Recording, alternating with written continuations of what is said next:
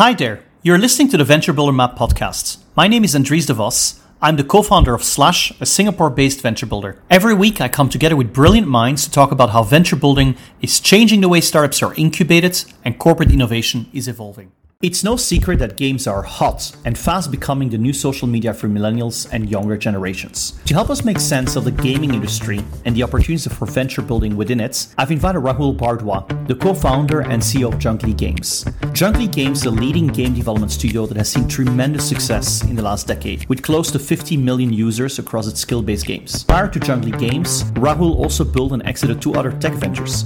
He brought Canada's first Microsoft Innovation Center to life and won a prestigious Microsoft Product Award judged by Bill Gates himself. As a product builder and a keen observer of human nature, Rahul brings a wealth of insight into the psychology of entertainment, what works and what doesn't. During our discussion, we went deep into topics of designing risk-reward loops for different game genres, the challenge of policymakers or entrepreneurs to design games for good, how venture building principles and methodologies have been adopted by game studios for decades, and what opportunities may lie ahead for game studios. Rahul, thanks for joining me today and for being my guide into the world of gaming and game studios. Do you want to maybe kind of unpack a little bit your model, like how much you invest in your own companies? What are kind of the milestones you expect them to hit or not hit, and then you kill them? It's like, how do you think about your business model? Key marker for us is product market fit. When you have product market fit is, again, depending on your industry, depending on the product or service, a different goal for different types of companies, products, and services. Some want it to be the first 1,000 customers. Some people believe it's first 1 million in ARR. Some people believe it's when you can garner investor attention and if you've hit seed or you hit Series A. But either way, I think what's common across the board is product market fit. Like you have achieved, that's when you know this is the time to both cut the umbilical cord, let the baby grow. It's become a person now, right? Let them make their independent decisions, let them go off. And product market fit also lets you see through all of this space. You don't get to product market fit if you can't mitigate the challenges you've laid out. Again, really nice list here, my friend. I think it's very solid for you to detail it this way, but you're not going to have a product that's successful again, you could have false positives, right? So you wouldn't know that you're entirely there, but you kind of believe you do. But regardless, if you've addressed all this, you'll really have more clear traction and you've hopefully product market fit drives you past all of this. How much risk do you take on the new venture? Like, for example, in my model, we're looking at between 100 to 300K max USD to get to that product market fit before we cut the umbilical cord. And we have stage gates. Like, we don't do this as a lump sum, right? So we do this with stage gates. So if it doesn't meet a certain stage gate, we can kill it before. And then we define kind of throughout those phases, we then define the level of support we can provide and what we expect of the operators, right? What is the equivalent of that in your model? It's the appetite, right? You've got a 300K appetite, right? A company with a much larger base value will have slightly more. They're willing to put in $1 million per, venture. For us, it's within the same range of 500K to $1 million. That's not an issue. As long as we really believe both within the team, and we've seen this is, again, from an operator point of view, right? You have to remember this, and I keep bringing it back to that point here. We come from an operator point of view and operator-led models. So as long as an operator, we believe this can be done. If I was there, can I drive this? Do I believe in this? Do the metrics look right? Does the team look right? Is it working? Is it operating efficiently? And so on. We do 500K to $1 million, and we'll do 6 months to a year. So we'll give 1 year to hit that milestone, 6 months to sort of, get again, we're in gaming, so 6 months to get a basic prototype / alpha out is not very hard, unless, of course, you're doing like a AAA game and you're very deep in the storyline and bit. But going back to our particular vertical of skill games, esports competition games, competitive games, 6 months to a year is enough to prove what you're doing is right. And 500K to $1 million, very reasonable bet to find traction. Again, to be clear, I'm not asking for 1 million users downloading the game and some crazy, the product market fit is an indicator, remember? So you have to have some confidence in the base number. So maybe it's the first 20,000 users, we can see that their D330 retention is super high. quickly. So let's say it's 100%, so 30 days in, no one who has left the game. That's insane. That's entirely like impossible. I'll say that. But if it happens, oh my God, right? Like let's put $10 million in this and scale this further, I think. So those metrics are studied very carefully, pardon me, and worked on in a very key manner and prioritized in order for it to make sense. But those are some base numbers on how, as an operator, we view this model to take forward. Are there certain metrics you're looking at before you've burned to the entire 500K that give you an early warning signal that this will not go anywhere? And I'm asking because in the context of gaming, it's extremely hard to predict what will work, right, in the entertainment industry. Are there things that you say, you know what, after burning 200K, we've already seen certain signals. We either pivot massively right now or we have to kill this directly? Yes, absolutely. It won't be a surprise to you, but I think we have, again, you correctly said this as being part of an entertainment industry that's into producing or production. We have similar to what you would see in the movie industry or content creation industry as checkpoints. Starting with our version of a script is a wireframe and game design or basic overview of the game. Right. So that's easy. That's an easy checkpoint. You read the script. If you really like it, then you move to stage 2, correct? You start casting and all. But in this case, we read the game design. We look at the wireframes, look at the basic, as much information as much can be provided by the team, the individuals that want to build this, including, the game economy and what are the hooks, right? I'll summarize it all with like, what's the core loop, right? Is there a core loop? Is there a core loop that makes complete sense? So that's checkpoint number 1. That's easy. That's like, you don't need too much money for that. You just need time and effort. So, okay, you pull someone off a major project and then maybe you lost $30,000 to $40,000 because they spent the time they wouldn't have spent creating something else of our value. They spent on this. That's fine. That's easy, right? So that's stage 1. Stage 2, okay, we start working towards the flow of the game, and that's where you have what we call an experience checkpoint. So you see what the art would be like, because you don't start on the art until you know the game, right? So even in movie making, and I'm totally crushing this, and so I'm going to have like some film expert write to me and say, take a course, but I'll get some parts of this slide, which is storyboard, right? So you'll get like a storyboard done. You're not actually going to go shoot anything until you, I would assume, have a proper storyboard you agree with. So in our case, what is that? That's, like I said, game flow, wireframes, art. Like you start doing the art, you look at different art styles, and you start to feel the game. It's a lot of feeling, man. Like I know people try to look for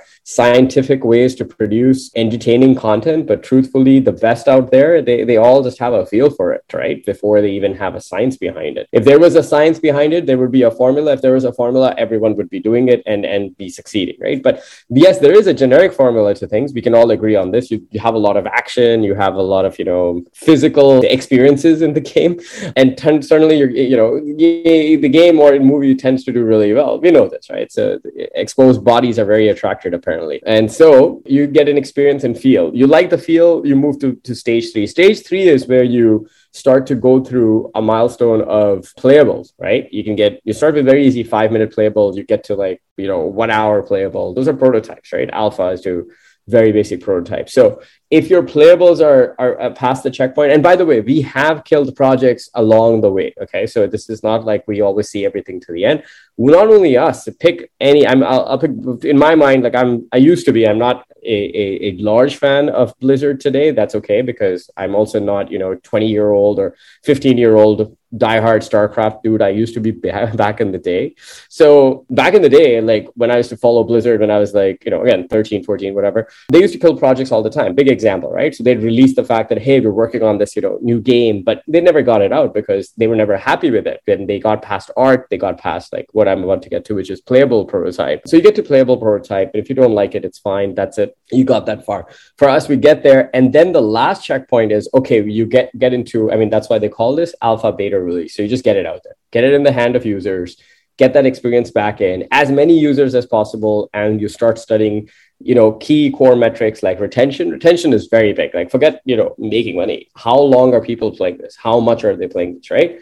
And there's a very, very interesting story out there. Everyone should YouTube this for League of Legends. I forget the title of the video, but they put it out there. I'm talking almost a decade ago, but it's a very interesting way of how League of Legends said, they realized that they had stumbled or created, whichever word you want to use, the perfect core loop for their current, or in fact, back in the day for their game, right? And that was literally interns wouldn't stop playing their game. They had interns playing the game, and there's a video. But that is the true story. They were playing with different styles, how League of Legends would play out with this massively online battle arena, and they realized interns after work were playing this particular style, and they're like, "That's it. If these individuals love it so much, people would also pick it up because it's so it's so attractive. It has a clear loop to them." And that's what you're trying to look for, right? We get it into as many hands of, like I said, as a last stage, get it into the hands of as many people as possible. Retention is the most important metric. Then you figure out, will they pay, in any fashion for what's going on? Maybe they'll only play it because it's free, and suddenly when you stack on a price, then they're no longer interested. So you kind of see where that balance sits, but retention is much more important than anything else, and then followed by like depth. How soon can they finish the game versus how long can they keep playing the game? And depth is very, very important because, like you got someone who's playing it all the time, willing to pay for it, but it ends in 10 minutes or it ends in an hour or it ends in like 5 days, doesn't matter. Like, did you really then achieve something that's playable further and enjoyable? Like building a community around it, build your friends, right? Like, because we all know this, it's a very strong principle of product development that we all understand, which is, cost for change from after you've put a lot of time into a particular product. Like let's say Facebook, you spent your entire life, building up your own Facebook profile, pictures, friends, communities, groups. Not as easy for you to move on to another platform and redo the whole thing again, right? So now we are attached to it. And there's so many things we put time into.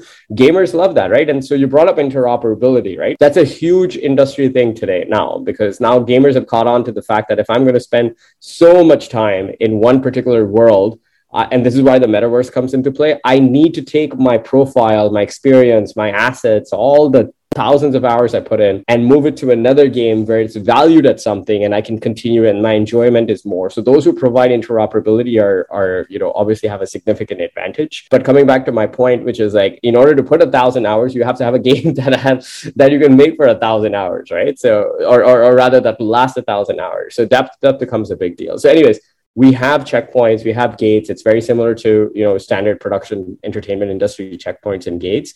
And it goes down to, I got to say again, there's no scientific formula. There's some basic things you do right, but the rest of it is honestly feel. You just have to go with your feel and what the user is trying to tell you.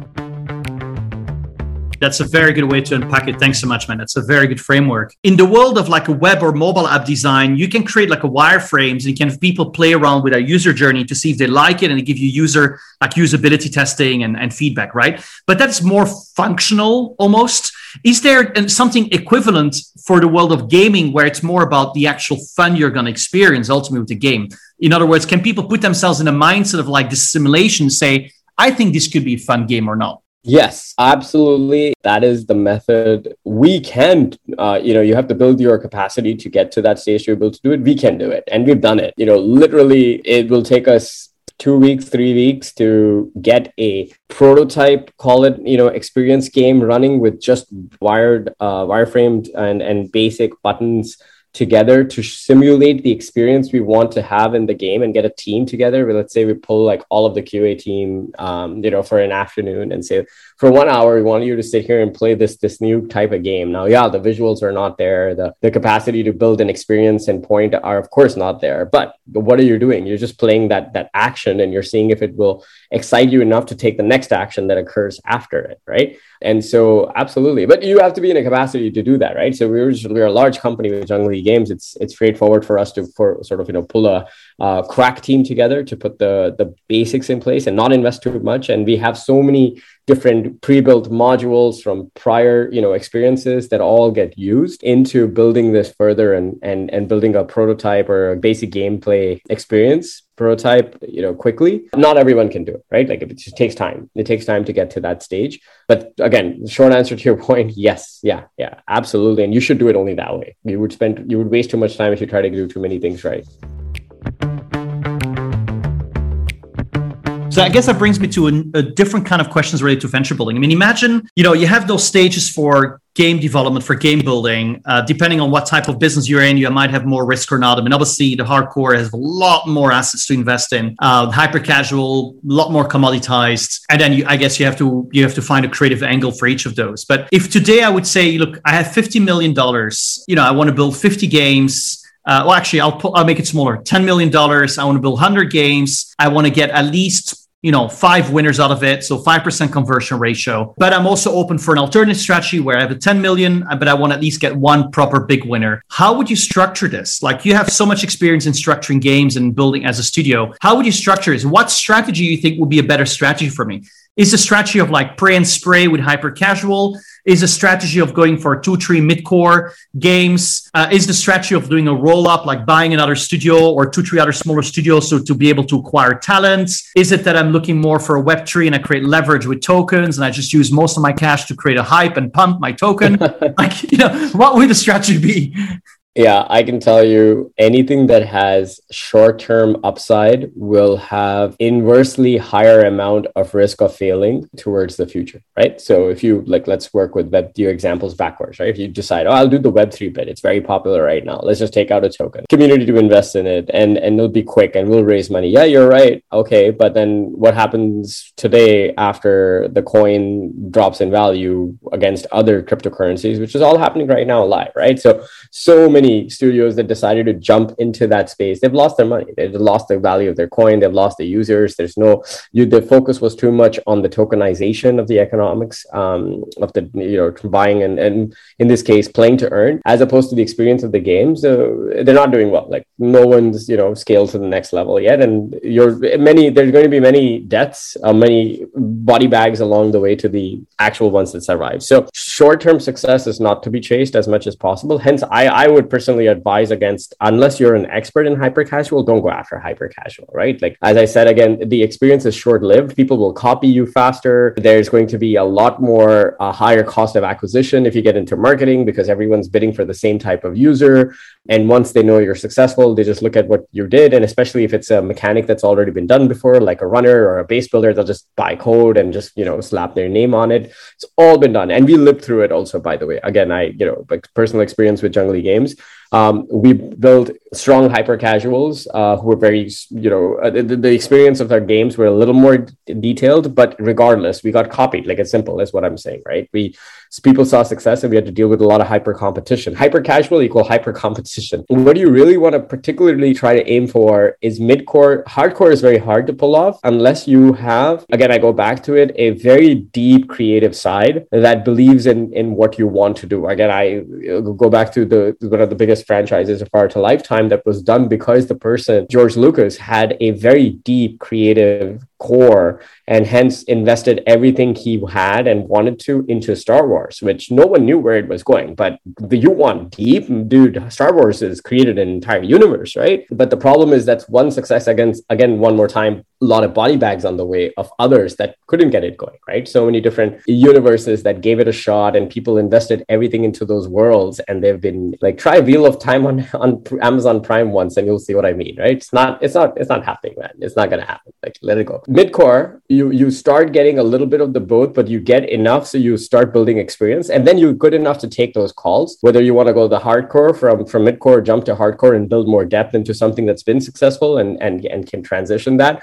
Or you want to make it more hyper casual and focus on the better parts of the mid-core game that succeeded and branch off smaller mini games, right? That will generate more immediate success. Either way, build mid-core expertise in today's world, because the simple, I think answer to the whole bit is a larger market is playing with a shorter attention span. There are people who are willing to play for hours. I'm one of those. I'll still play, a game for hours because it's a world I'd love to explore and be in. But the larger population of gamers would like short bits of entertainment that I believe is not in the hyper casual world, because again, like I said, the experience just gets diluted. But mid-core gives you enough experience specifically to go that far. and then decide how much further. Also, by the way, from a value creation and generation point of view, your risk is mitigated because in hardcore, the investment is higher. And yes, you could get, a franchise of Star Wars out of it, but I think you understand your chances of success already, right? Like when you're trying that.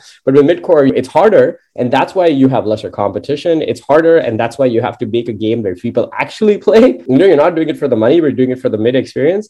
And hence, once you get product market fit, once you get people playing and you get that core loop going, you have a very strong attractive value towards you, which means, you can go anywhere from there. And honestly, hyper casual, like I keep saying, college kids can build a better game than you sometimes, right? So don't bother.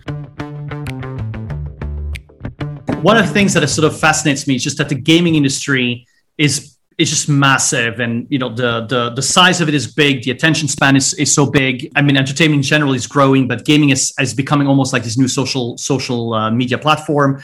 Besides having fun with games, which is a noble thing to do, we all want to have fun. That still serves only the top 2 billion people of the world, give or take, right? In terms of demographics, and if you kind of categorize the world into a couple of buckets, it's basically people that have stable internet connection and good phones and the luxury of time to spend on things like games and stuff like that.